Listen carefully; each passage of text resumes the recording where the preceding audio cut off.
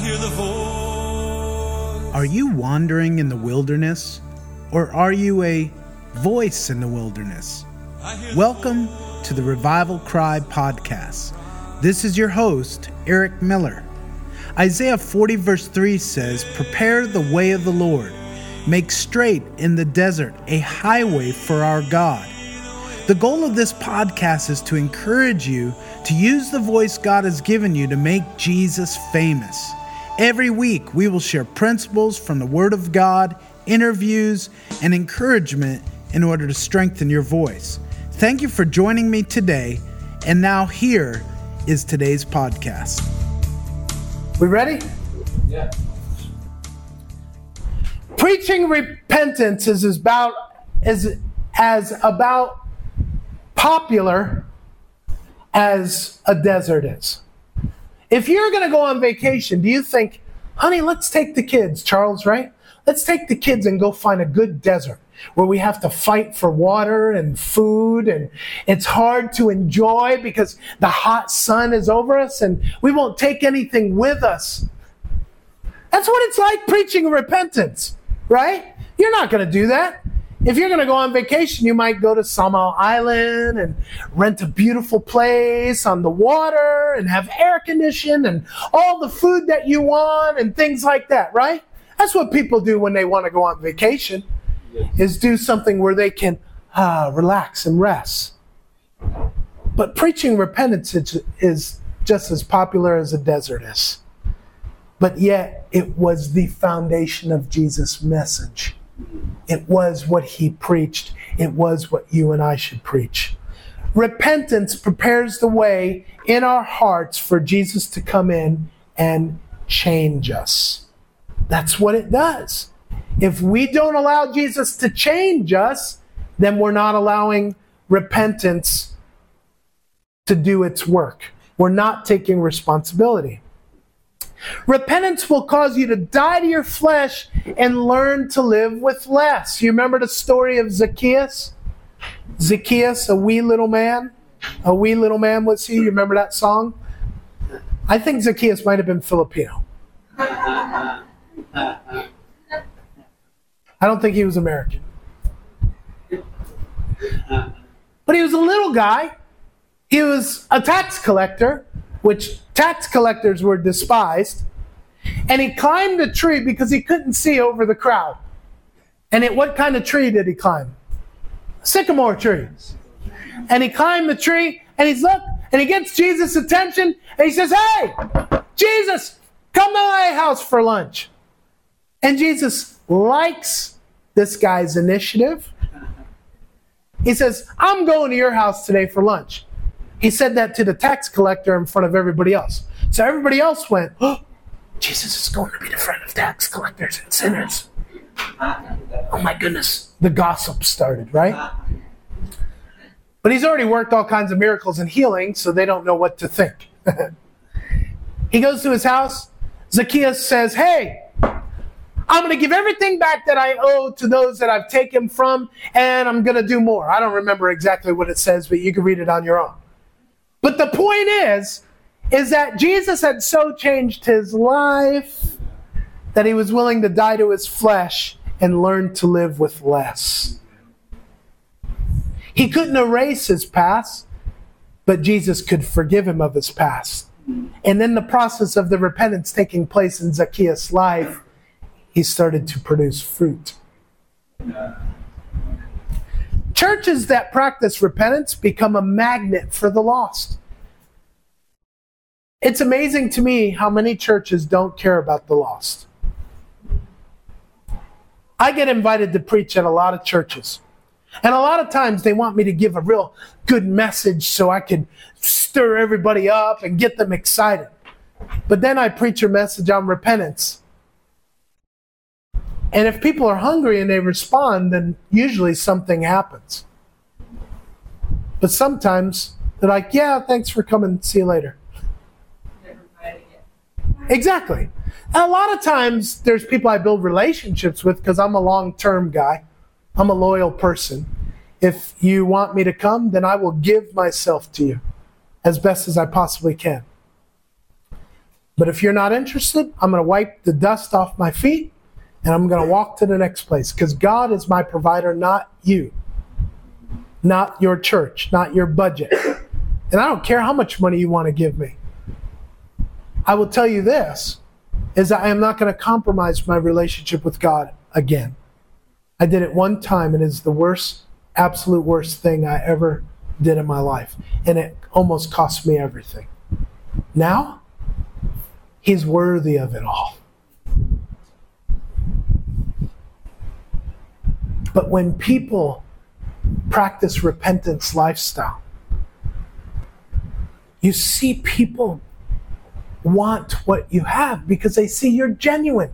So much of the church tries to act so perfect all the time, and then we look down on people. You know, I noticed a lot of times that a lot of Filipinos look up to Americans, not just because they're taller, but they look up to Americans because they come from America, there's money, all those things. And everybody here calls me as an American, sir. Can you do me a favor? If you want to call me sir, that's up to you. Okay, I'm not going to rebuke you for it. I want to be kuya. You know why? Because it's more of an affectionate term. If you look at me as sir, you look at me as above you. And when the Lord called us to the Philippines, He did not call us to come to the Philippines like this. He called us to come to the Philippines like this. Because Jesus said, the greatest among you should become servant to all. Now, I can't serve everybody, but I want what people see and hear from us to be genuine. Because when you live a repentance lifestyle, then people want what you have. Because they know you're real. And I can preach pretty strong and sound tough. But it's not my goal except to be hard on sin and help people know that if you take the leap of faith, God can change everything in your life. The purpose of repentance is confession of sin, which leads to a changed life.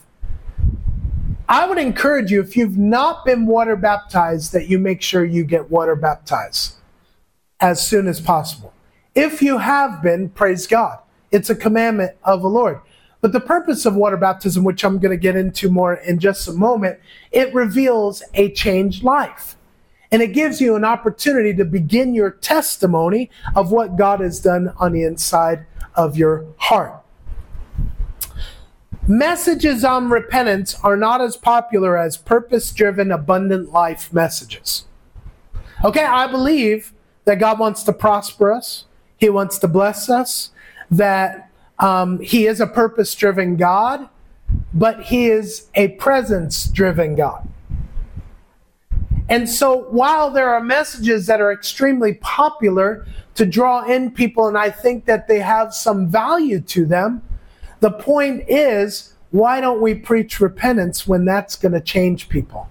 Instead of trying to appeal to people and say, if you like this message and you do what we tell you, then all these great things are going to happen for you. Can I tell you that's not what Jesus told His disciples? He said, if you're going to follow me, the world's going to hate you. You're going to be persecuted. Why? Because the world loves its sin.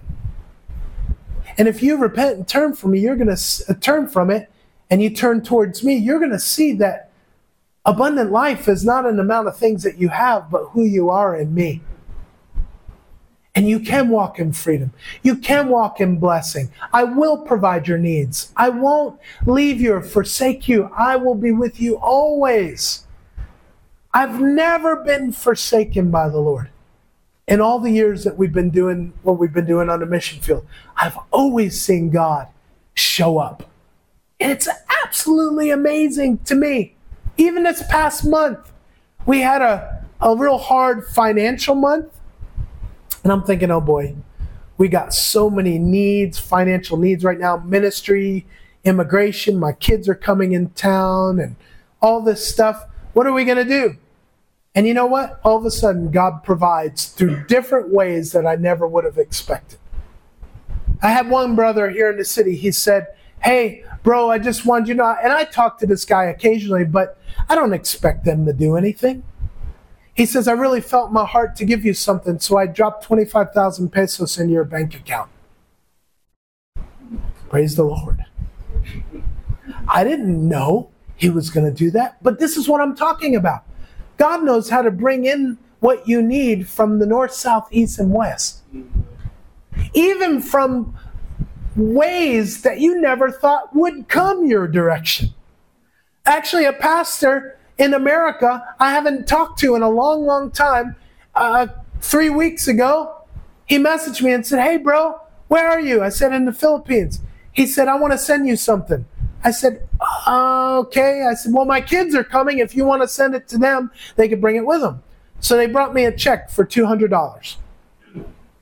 And I thought, wow, that was unexpected, but it took care of the needs.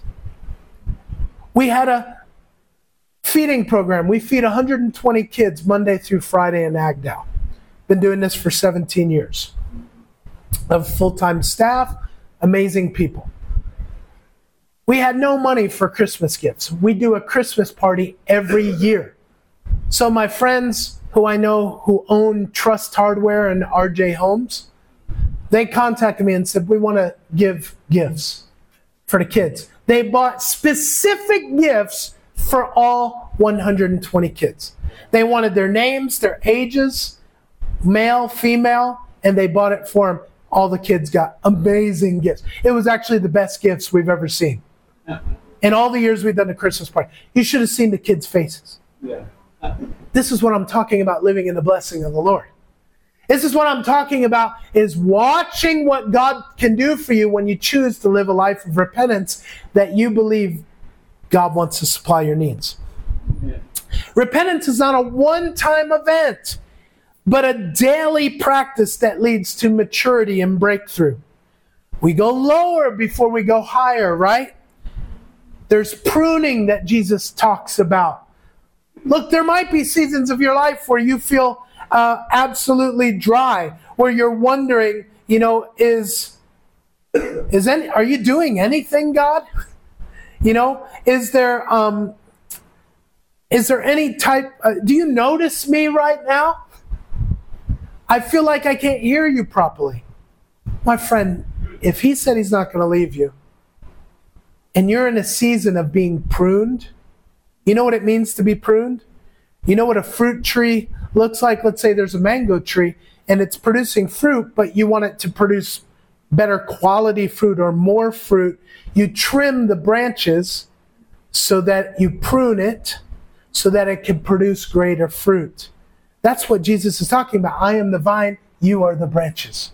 The vine doesn't need to be pruned, but the branches do. Amen? He's the source we're connected to. He promises that through a repentance lifestyle, your pruning will produce greater fruit. So you're probably going through some pruning while you're here. Now, some of you guys from other countries, it's fun to go to immigration, isn't it? Don't you love it? I remember the first day I went to immigration in Davao in 2003. We had thought we were getting the missionary visa, and each of the 5 families gave, I don't know how much money, it was like $1,000 a piece, maybe some more or less, depending on how many kids you had. And we gave it, and we didn't really understand all the processing, and then they told us just to come back at the end of the year. Well, that sounded odd, but we did, because that's what they told each of the families. Well, at the end of the year, we came back and we found out none of our visas were processed. In fact, someone took all of our money. All 5 families. So we had no visa. We had overstayed for several months.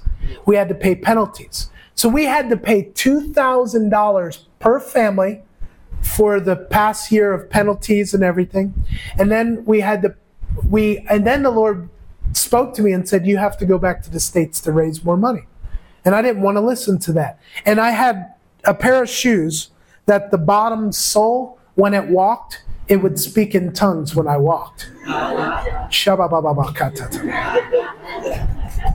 So a Filipino pastor who did not make a lot of money, he saw me walking one day with my shoes speaking in tongues. I thought I was real Pentecostal, you know. He looked at me and he said, bro, you should go back to the U.S. and raise more money. And I thought, no, I'm a man of God. I'm a man of faith, right? We're going to stick it out and God's going to do it. Well, I had already heard God say, go back to the States. Well, I had no money to go back to the States. That's why I didn't want to go back to the States. And I needed $2,000 for immigration. I needed another $2,000 for one-way tickets to go to the States. It was a lot cheaper back then. You know, within 1 week, over $5,000 came in. And I knew it was the Lord to not only pay what we needed, but that money to go back. But it didn't make sense to me. I'm a new missionary. Why would I leave? We go back. We know maybe 1 or 2 churches. Nobody knows us. We're new missionaries. We haven't even done anything. I mean, very little. We're trying to acclimate to the culture and learn what it means to be Filipino and what God's called us to do, our personal identity issues, all that. And then you know what happens? I go back. It's Christmas time. Nobody wants a missionary at Christmas time because they're spending all their money on gifts. And in January, nobody has any money because they spend it all on Christmas. So I'm there for 2 months going, are we going to be able to go back? So I go to a church. It was a Methodist church. And they had 3 services by 12 p.m. 3 in the morning. They wanted me to preach. The pastor would wear a robe on Sunday. This was different than what I was used to. And so I go to the church. I preach 3 times. The church gives us a nice offering. It was about $2,000, but no monthly support. And that's what we really needed. And I'm like, all right, praise God. And I'm standing at the door. The pastor asked me to shake hands with people as they were leaving. And I didn't want to go shake hands with people. I wanted to leave and figure out how we're going to do this. So I shake hands with this couple who walks out, Glenn and Lori Rowe. And they said, we were so inspired by the word that you gave today. He says, we love missionaries. They said, are you free for lunch? And I had my other hand in my pocket and I was shaking their hand. And I felt around if I had any money. And I said, yeah, we're free for lunch. Praise God. I had no money in my pocket. And they said, well, great. Come to our house. So we pull up to this incredibly large house with 4 cars, indoor pool. I mean, I'm like, wow, he was a surgeon. But they loved God. They loved missionaries. On their refrigerator were all these magnets of missionaries they sponsor. So I'm like, my goodness, these people are cool. So his wife and my wife and kids, they all go in the other room. And Glenn comes around and says, man, it was such a powerful word. We are really excited what God's doing in your life. We want to help sponsor you guys. So I'm thinking, oh, praise God, maybe $100 a month. You know, I mean, we need a lot more than that. Well, he comes up and gives me a sponsor card. We're going to support you 50,000 pesos a month. $1,000 a month. I started crying because I knew this meant we can go back. Because our missions board was not going to allow us to leave unless we had financial provision. And so we come back.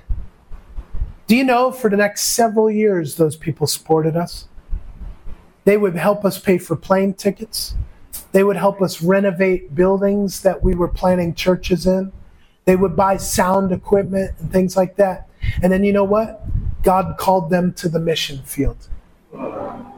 And I said, that's not God. No, I'm just kidding. But the Lord challenged me out of Joshua 5, where it says, when Israel entered into the promised land, the manna dried up and they began to eat the fruit of the land. Right? Yes. He said, your manna's drying up. but I'm going to provide for you from the fruit of the land. When we blessed them and said, listen, they supported us for several years. And so did a lot of other people, but they were the biggest part of our sport. When we blessed them and said, we want to release you guys, we believe in the calling on your life. That was one of the hardest things I'd do. And you know what happened? God totally provided. And now our ministry has doubled its budget, tripled its budget from what it was back then. I don't even know how that happens. Literally, why am I sharing this with you guys? Because what I want you to know is that God knows what He's doing. And all He's asking of you and I is that we would surrender our will to Him. Repentance is an individual choice. We cannot live off of somebody else's lifestyle. Now, most of us know that. But why do we allow pastors to do everything in the church? Do you know what the purpose is of fivefold ministry gift leaders? Apostles, prophets, pastors, teachers, evangelists? It's to equip the church. Yes. Not do everything for them. Pastors should work themselves out of a job. The reason why churches don't multiply is because we surround it about our personality and not the person. I'm not saying every church is wrong, because different churches are in different states of maturity. However, if we're going to multiply, then we should be raising up disciples who make disciples. I'm not saying every church has to do G12 or do some other method of multiplication. I am saying that if you repent individually and corporately, then you are going to become unique.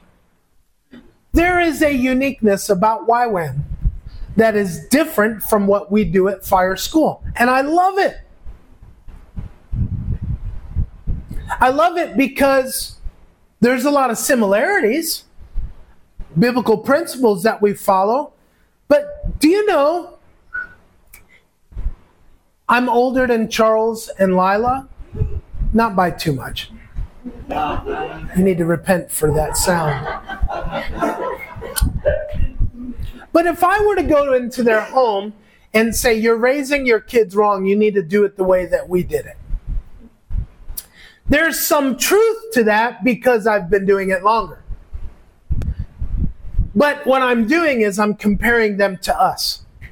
And I'm not allowing them to grow and hear God for themselves and their own family. So what I need to do is teach biblical principles from the Word of God and tell them, follow these principles so that you can obey God. If they want to ask me a question or Casey a question because we've been down some of these roads, it might be similar, but they have different personalities. They came from different backgrounds. They have experienced different cultural issues. Their whole makeup is completely different than how we grew up. Biblical principles are what remain the same. But the fact is, the uniqueness of any ministry or family or marriage should be found out as you seek the Lord on your own. When you hear from God, how Charles and Lila hear from God is unique. And it's developing unique children. And those kids will grow up and do great things for God. I have no doubt in my mind about that. Because I know they have a strong marriage, they love each other, they love Jesus. And that's the greatest environment kids can be raised in. Doesn't matter how much money they have or how much they have in comparison to someone else. What they have is worth more than gold. Now, if he was yelling at Lila, so opposite of Charles' personality. If she was hitting him, which I don't know, does she do that, bro? I mean, let's talk if we need to. If things like that were happening, we could talk to them in a way as a mentor to say, okay, guys, let's sit down and let's deal with these issues. Let's repent. But I do not want to use that opportunity to manipulate them because I'm serving them to get them to do something I think that they should do. What I want is for them to experience God on their own through personal repentance, so that as they come to agreement and serving one another in love, they will hear from God, and in hearing God and through that process develop a testimony for their marriage and their family and their ministry that'll be so unique that they will look different but yet similar to what we do. Amen? See, repentance is an individual choice that if you would take that personal responsibility, you are allowing the creator of the universe to create something in and through your life that he can't do with anybody else. Because you are uniquely different. Everybody has their own personality DNA. And it's incredible. Nobody else has your fingerprint. Yeah. I mean, think about this, guys. This is how secure God is in his leadership. In all the billions of people that have lived on this earth, and that will, he knows every one of them by their name. He knows how many hairs were on their head. He knows every detail about their life. All he's asking is for you and I to take personal responsibility. Then he can produce fruit in and through our lives. Repentance leads to new disciplines, like embracing humility and honoring others, right? When I began to repent, the Lord taught me how to love my wife. And then one day, when Casey and I would argue all the time, and then when she would repent, everything would get right. I'm just kidding. It wasn't all Casey's fault, okay? No, when we first came to the Philippines, we were arguing every month for 6 months. Fighting. And then the Lord gave us some wisdom. This is what happens when you personally repent. You can actually hear from God. He said, take 10 scriptures a week and pray, confess those scriptures over each other. Every week, get 10 new scriptures. Do this for 3 months. So we did that. As we began to pray the scripture over each other, we stopped arguing. We learned how to love and honor one another above ourselves. And at the beginning of that, the Lord was speaking to me out of Ephesians 5, right? Husbands, love your wives as Christ loved the church and gave himself for her. Wives, submit to your husband, right? That whole passage. Well, I always read the part that said, wives, submit to your husbands. For some reason, I was drawn to that aspect of Scripture. And for some reason, my wife didn't like when I would only talk about that point of Scripture. And talk about what she needed to do and not be willing to do what I needed to do. And so the Lord knew the hardness of my head. And he said, Eric, you have a great love for revival and my bride, the church. But if you don't learn how to love the woman that I've put in front of you, you'll never have the affections that I need you to have for my bride, the church. That hit me between the eyes. Husbands, love your wives as Christ loved the church and gave him. Die. Embrace your wife. He said, your goal in life is for Casey Miller to shine. Those who look to him are radiant and their faces are never covered with shame. He said, your wife should never have shame again. And he says, I put that responsibility on you. And you got to understand, when we got married, there was a lot of shame because of the stupid things that I did. My wife had a hard time forgiving me and trusting me. But then after so many years, us working through details, personal repentance, we began to produce fruit. Now, sometimes I go on trips by myself. I don't like to do that if I don't have to. Usually take a kid with me or somebody with me to travel. But if I have to do it, and I'm away from my family for 2 or 3 weeks, which is not normal, my wife trusts me. And you don't know what that means to me, because I don't deserve that. But yet through personal repentance and producing fruit time and time again, and through pruning and all the things that have happened, you know what? As we embrace humility and honored one another above ourselves, we're strong. We're cemented.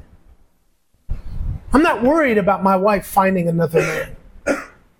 She's not worried about me finding another woman. We're not. Because we know what we're investing in the Lord and to each other. And we're confident.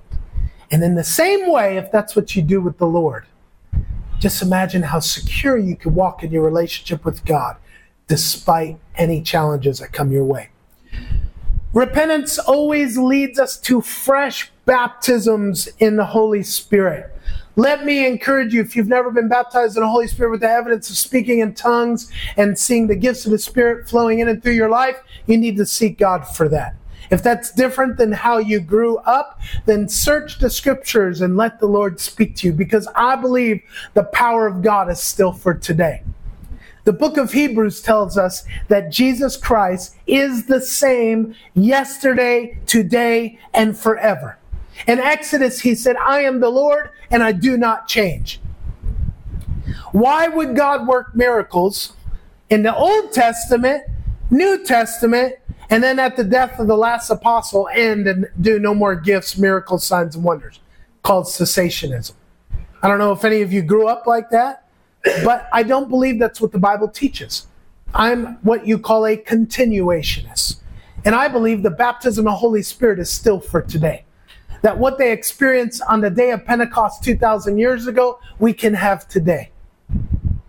And God is still pouring out His Spirit upon all flesh, right? Your sons and daughters will prophesy, your young men will see visions, your old men will dream dreams.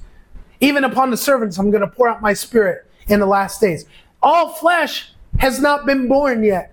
So when God poured out His Spirit initially 2,000 years ago, He's still pouring out His Spirit.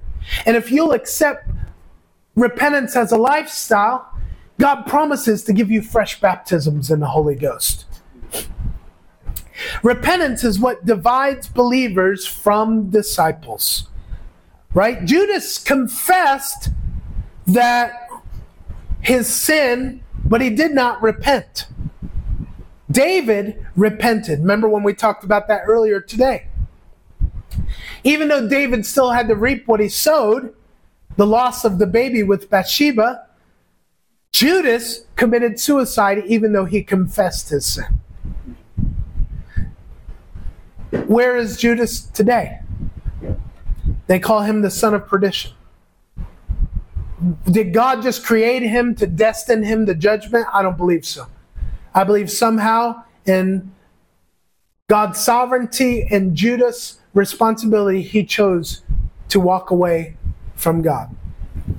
And he didn't repent. He confessed because his conscience was gripped with guilt and condemnation, shame and fear, and he went and killed himself. Now, I don't believe everybody who commits suicide goes to hell. I don't think that's what the Bible says. I think sometimes people are in a wrong mental state. It's not my judge. I'm not the judge, and neither are you, of what God does with people. I believe in the mercy of God. But let me tell you this. Suicide is dangerous. It is the most selfish act that somebody can commit. No matter how painful somebody is feeling in their life, suicide is taking control, even though you're out of control. See, my point is that when Judas committed suicide, I don't believe Jesus was happy about that one bit. I believe he wanted Judas to repent, but he was unwilling to repent. Repentance was not needed for Jesus, right? Did Jesus have to repent? Why not? Somebody tell me. Sinless. Did he ever lie? Did he ever cheat? Did he ever allow ungodly thoughts to rule his mind? No. Did he ever rebuke his parents? No. Did he dishonor them? No. He always spoke the truth in love. He was perfect. So why did Jesus need to be water baptized? Because water baptism is a symbolic agreement with what God is doing on the inward of you. So if you repent, how do you say it? Lovenia, right? So if you repented of your sin, you are forgiven based on the Word of God and faith in Christ.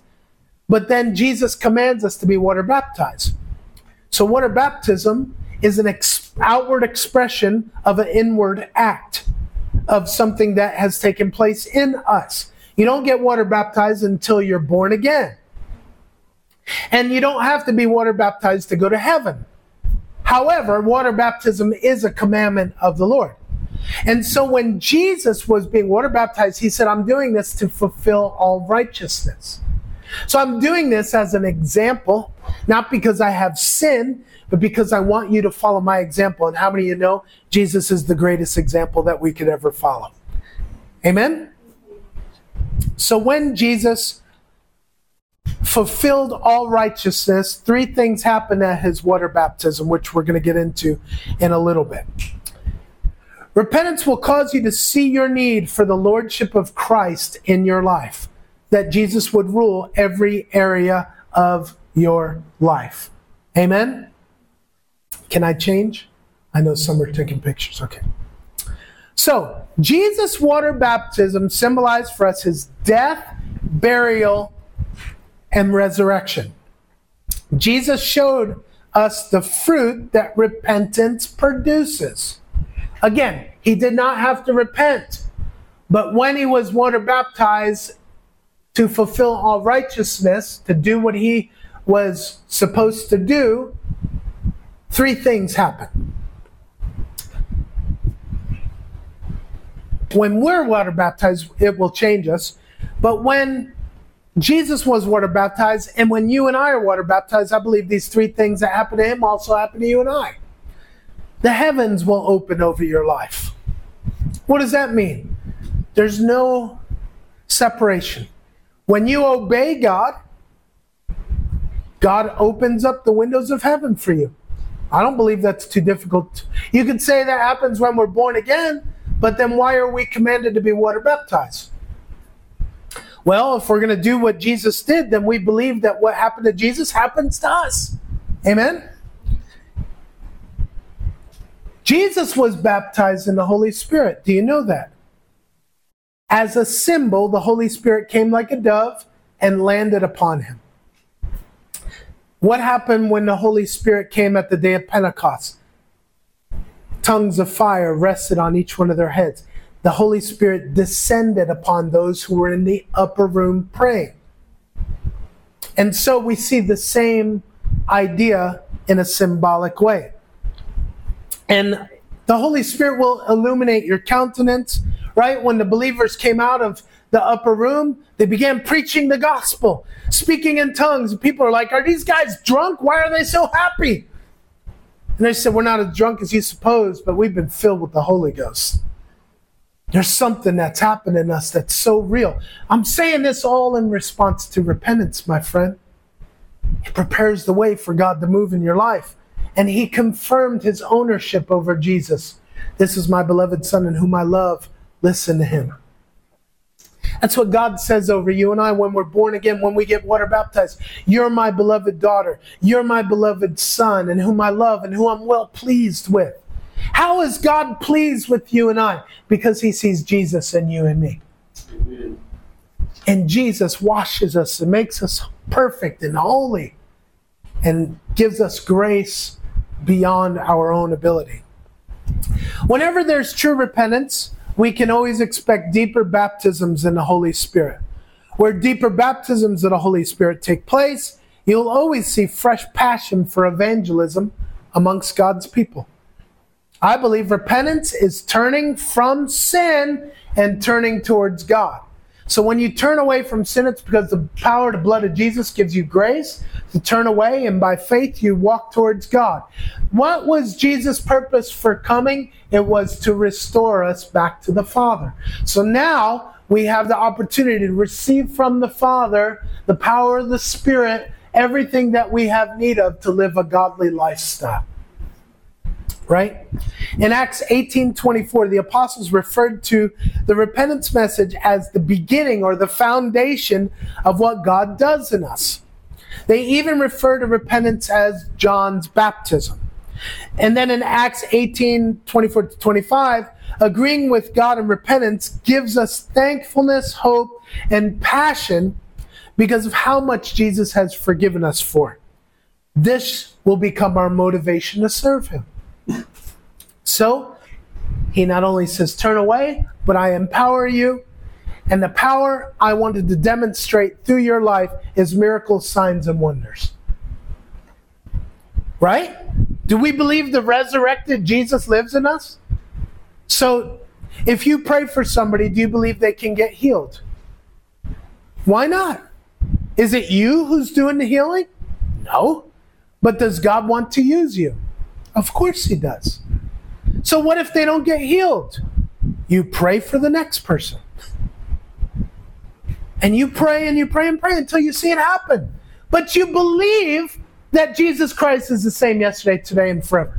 There's lots of people I've prayed for and I didn't see get healed or some breakthrough. And then there's lots of people that I have seen where there were breakthroughs. I don't understand how that all works, but it's not my job to figure everything out. My job is to obey the Scripture and to do the things that Jesus did, as He said you and I will do, and even greater. Amen? Knowing what we have repented from is not enough. We must learn of where repentance will take us to. That's what we've been talking about. Repentance leads us to the Holy Spirit. The Holy Spirit leads us to be a prophetic people who speak under the influence of God. God reveals His nature through us with signs and wonders following. All these scriptures prove that Christianity does not end with repentance. It begins with it. Listen, look at me. Repentance is a lifestyle. It is not a one-time event. You may initially begin with repentance and be born again, but as you are a born-again believer and the sanctification process is taking place, you are learning how to walk with God and surrender your will time and time again so that the Spirit of God can rule and reign your life so that the flesh doesn't control you anymore. Amen? And then, let me say this. A lot of people, sometimes kids, it's hard to get them to eat vegetables, right? They like fried foods. They like the, meats. They like all the sweets and things like that. And then you show them a piece of broccoli and they go, bleh, But you know what happens? You have to train yourself to be godly. So sometimes you have to put the sweets away. I see some of you feeling repentance come on you right now. And you have to learn how to eat those greens.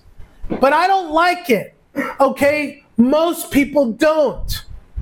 But the more that you do it, you will acquire a taste for it. Now, I'm going to make a confession. How many of you have heard of Army Navy? I know you have. The foreigners. That's where we all meet. That's where we all meet up. You're here too, I eat at Army Navy maybe once, twice a week sometimes. I like burritos. Yummy. But if I come home and my wife makes a vegetable dinner, I need to be eating that. Or she gives me fivefold ministry. Look, there's some things that we don't like to do that if we do them, we'll learn how to like them. Okay? And you might think, well, I don't know if I want to do that. Well, listen, you know why people don't live disciplined lives? Is because they make excuses. And so if you struggle with a certain area of your life, no matter what it might be, learn how to bring that to the Lord and be responsible. And then be willing to make a change. And if you're willing to do that, then I promise you, God will show up and give you power to do it. Amen? Christianity sustained by personal repentance leads us to greater depths of the anointing. One action of true repentance is enough to go to heaven. One action of the Holy Spirit baptism is enough to live a Spirit-empowered life. So why a continual repentance and fresh anointing? D.L. Moody, the famous preacher, said we need to be filled with the Spirit daily because we leak. That's what he said. Somebody asked him, why does the Bible say that we need to be filled with the Spirit daily? And he said, we leak. We all leak at times. You understand? Doesn't mean God's leaving us. It just means that other things creep in. And we have to keep putting the Lord first. First. Over and over and over again. And I promise you, the more that you do that, when you prefer others, if it's lunchtime or dinner time and you're like, get out of my way, I want to sit here. Right? And then you prefer your brother or your sister, your flesh might be like, okay, yeah, you go ahead and sit there. I'll go sit over here. Do you know how that honors the Lord? Little things matter. Faithfulness matters. And it's the key to living the secret life of the Lord. Because if you learn how to be disciplined enough in the prayer closet, then guess what God's going to challenge you with? That when you're outside the prayer closet, that you apply what you learned in the prayer closet outside. And that can be even more difficult. But it's not impossible. And if you do it, you will see the fruit of your reward. Thankfully, the grace of God can be found as we humble ourselves towards God in repentance. Let me give you some quotes on repentance, and we're going to finish up here. George Whitefield, the famous preacher in the 1700s, said, "It is good to be humbled. I am never better than when I am brought to lie at the foot of the cross. It is a certain sign God intends that soul a greater crown." Isn't that awesome? Andrew Murray in the mid-1800s and 1900s said, "Humility is nothing but the disappearance of self in the vision that God is all." These are men and women of God who understood what it took. Didn't Jesus said, "It is the meek, the humble, who will inherit the earth"? What does that mean? Everything you need or want in this life, if you live in humility, God will get to you what He thinks you need. William Gurnall, 1600, said, "The more able to wait for long answers to our desires and prayers, the stronger faith is." You want to grow and be a great man of faith? Learn how to wait upon the Lord. He will renew your strength, and you'll mount up with wings as eagles. You'll run and not grow weary. You'll walk and not faint. There is an answer for those who wait upon the Lord. Charles McIntosh said, "Until the fear of the Lord gets its place in the heart, there can be nothing right, nothing wise, nothing holy. How can there be if indeed the fear of the Lord is the beginning of wisdom?" See, the fear of the Lord tells us, repent. Repent tells us you can be free and walk in intimacy with the Lord. And by doing so, God will bring breakthroughs and use you in your life. Samuel Rutherford, this is a powerful quote, said, "Humility is a strange flower. It grows best in the winter weather and under storms of affliction." It's a strange flower. See, you can plant anything in the soil around here and it grows because it's so fertile here. But when there's snow on the ground, I don't know if any of you grew up around snow. I did in upstate New York. We could get snow this high in one night. Nothing grows in winter weather. But he said, humility is a strange flower. It grows the best under afflictions and great winter weather. Whoop, let's go back there. William Booth, Salvation Army founder, said, the greatness of a man's power is the measure of his surrender. Do you want to be great for the kingdom of heaven? Surrender. Amen? Thank you for listening to Revival Cry with Eric Miller. Please subscribe, rate, and write a review for this podcast on iTunes, cpnshows.com, or wherever you listen to podcasts. To find out more or partner with our missions work around the world, please visit us at revivalcry.org. I look forward to being with you next week.